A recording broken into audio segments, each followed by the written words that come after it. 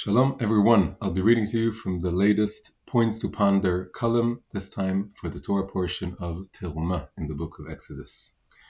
The title is Infinity in a Box. If God is everywhere, why does he insist on dwelling in a particular place? God is infinite.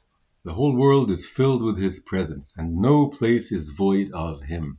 His holy name suggests the words was, is, and will be. He is the place of the world, and the world is not his place. It is forbidden to capture him in a statue or an image. So where on earth did the strange idea of building him a tabernacle, in Hebrew it's called a mishkan, literally a dwelling place, where does this idea come from? Can you squeeze infinity into a box? Interestingly, the people in charge of building both the tabernacle and the holy temple asked the very same question. In his speech at the inauguration of the holy temple, King Solomon said, "But will God really dwell on the earth? Even the heavens, to their uttermost reaches, cannot contain you. How much less this house that I have built?" Kings 1:8-27. King Solomon's question was never answered, but the Jewish sages placed his perplexity in the mouth of Moses, the builder of the original tabernacle and the precursor of the temple. And there they also offered an answer to the question. So goes the Midrash.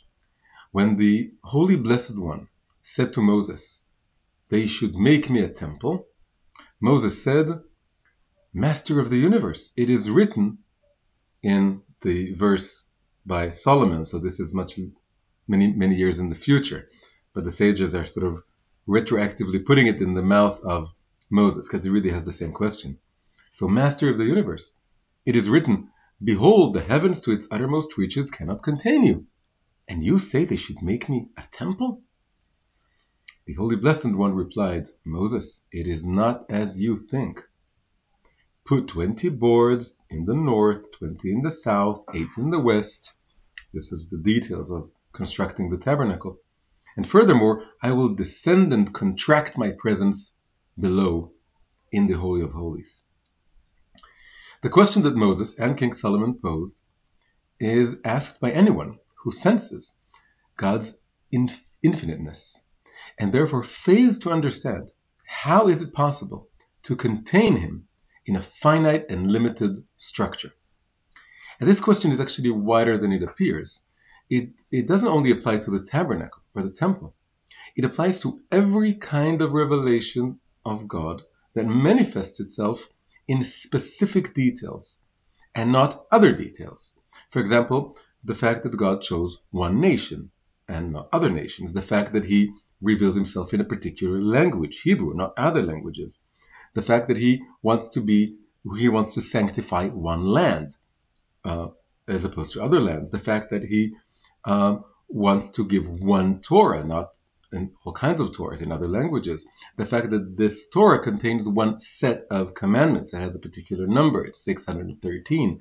All this specificity seems so totally at odds with the concept of an infinite, abstract, all-encompassing, omnipresent God. So they all beg the same question. Why this particular thing and not that? How is it possible to sanctify specific details when no finite framework will ever be able to contain the infinite? Now, a trace of an answer can be found in God's response to Moses in the Midrash. It is not as you think. This answer is a variation on the well-known verses from the book of Isaiah. "For my thoughts are not your thoughts, and your ways are not mine. As the heavens are higher than the earth, so are my ways higher than your ways, and my thoughts higher than your thoughts." Isaiah 55, verses 8-9. Now, the verse speaks interestingly about thoughts and ways in the plural. This suggests that there are at least two types of thoughts and ways that characterize humanity, and that both fail to grasp or capture the full extent of the wonder of godliness. So we can try and assume or contemplate what these two types are. So we can say that the first type of thought, that's pretty simple, is, we can call it, generally speaking, idolatrous thought. Idolatry seeks to capture godliness in a statue or an image, to give it a face and even grant it facial features. It wants to concretize and anthropomorphize the divine. It wants to take this divine being that's infinite, that's abstract, and try and put it in human form or in something that we can relate to, and it makes it too concrete. It's called in Hebrew hagshama. You make it gashmi, you make it physical. We want to take it and make it fit human measure. In a certain sense, idolatry seeks to create God, this time in the image of man. Instead of acknowledging that we were created in the image of God, we're trying to recreate him in our image and fit him into our sets of expectations. And this is idolatrous thought. And this is clearly the main thing, the first thing that God is telling us: my thoughts are not your thoughts, my ways are not your ways. You think in very human, small terms and with human, human size, your sense of proportion and your sense of your need to have concrete images. All this is yours, not mine. I'm far above. As the heavens are higher than the earth, I am above this kind of mundane earthly thinking. Now, all this is just one type of thought. What about the other type of thought? It says, my thoughts are not your thoughts, in the plural. So there has to be like another kind of thought that we wouldn't maybe think of immediately, that seems to capture godliness, but then God says, no, it's also not what I think.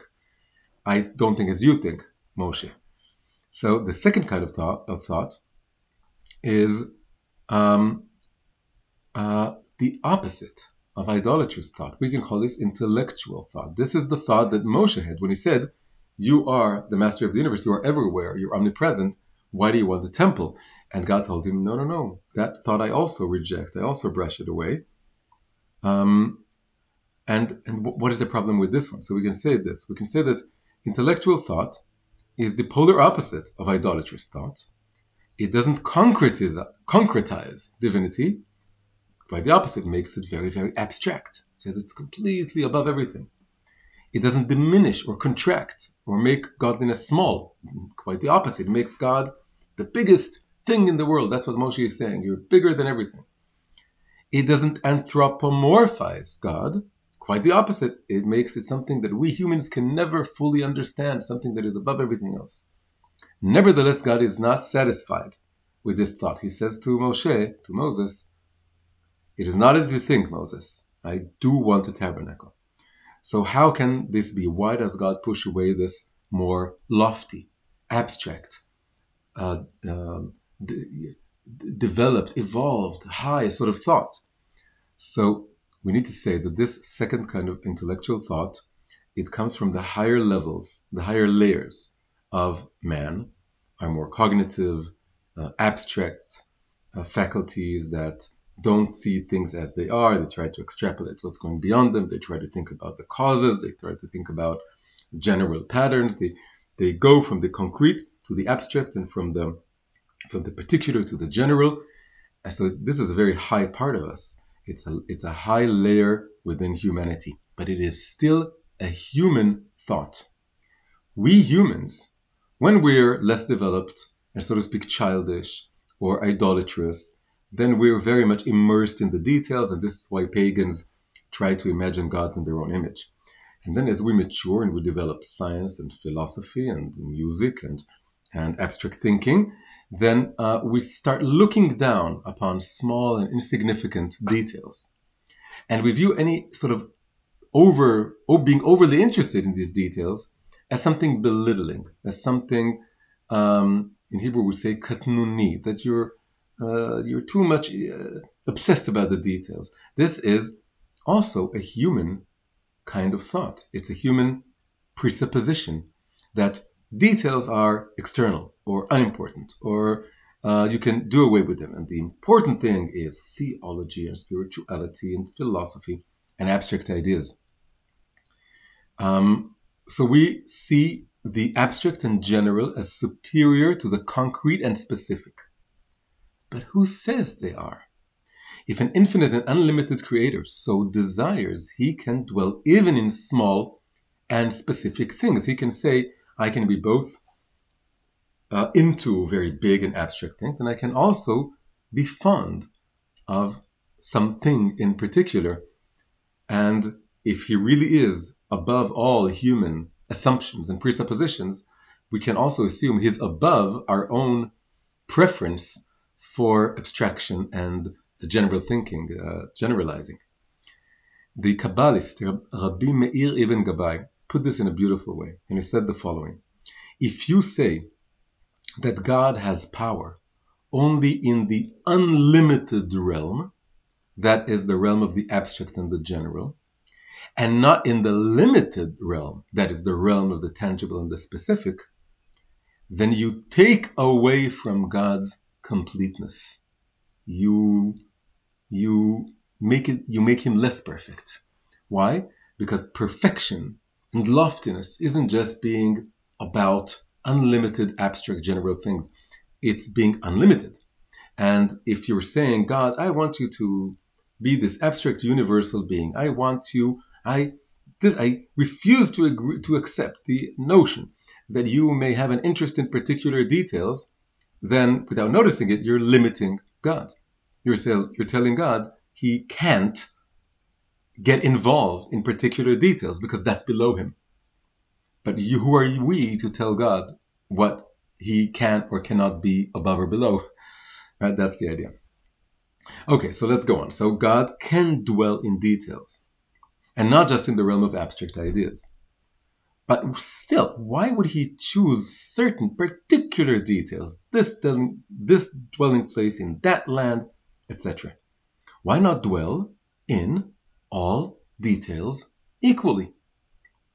So the English poet William Blake, he expressed this idea. He wrote very beautifully, very famous poem, and one of the most famous poems in English. He wrote about how divine infinity dwells in every tiny little detail in creation. And the first lines of this poem go like this: to see a world in a grain of sand, and a heaven in a wild flower. Hold infinity in the palm of your hand, and eternity in an hour. If we go with this line of thinking, it's very beautiful. Then what happens is that every little flower, every little grain of sand, every moment is like a tabernacle for God. And it's true, it is a tabernacle for certain aspects of God. If you look at a grain of sand and you go deep into it in a flower and you feel the moment and you look at a little cloud, whatever it is, you can feel divine presence. But then if that's enough for us, then we don't need a tabernacle or a particular manifestation or commandments or the letters of the Torah or anything that has any particular specifics in it that certain details become holier than other details. This we wouldn't want to have, because we want God to be present in all details equally. So it's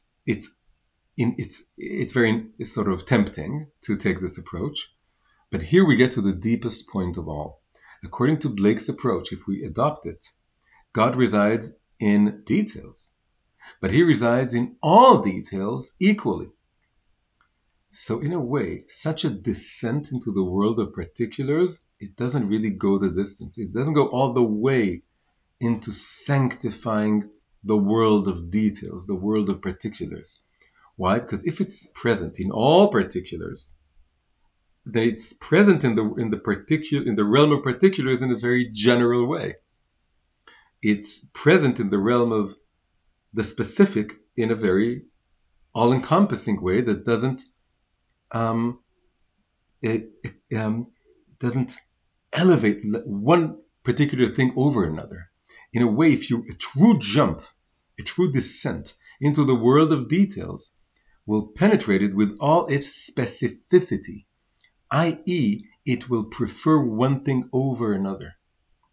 There's something beautiful about God being everywhere. There's something very beautiful also about God being in all little details. And there's yet another beauty that we can't withhold from God. We can't tell him not to have that beauty if he so desires, which is the beauty of being in a one particular place more than you are in other places. So God is present everywhere. But he says, I want you to build me a tabernacle. And I want to give you a specific Torah in a specific language with specific details that are in a specific number. And all of these things, because there's another added layer or dimension of beauty that comes from being more present and more revealed in one detail over another detail. That means that God is in all details in the world, in nature, in clouds, and in flowers, and in grains of sand.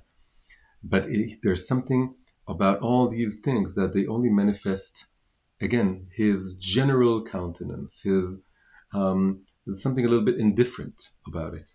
And the aspect of God that is personal, that has something akin to human characteristics that we can relate to, will be manifested in particular details, and only those particular details. There's something, again, there's something more whole, just like Rabbi Meir ben Gabbai said. If you say he's only in the general, not in the particular, you take away from his wholeness, from his completeness. There's something more whole if he's both everywhere and also in one place in particular.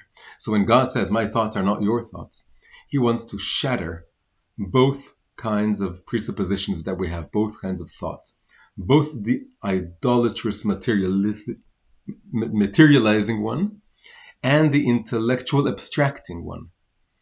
He shows us that he can be both everywhere and in one specific place. So can you squeeze infinity into a box? No.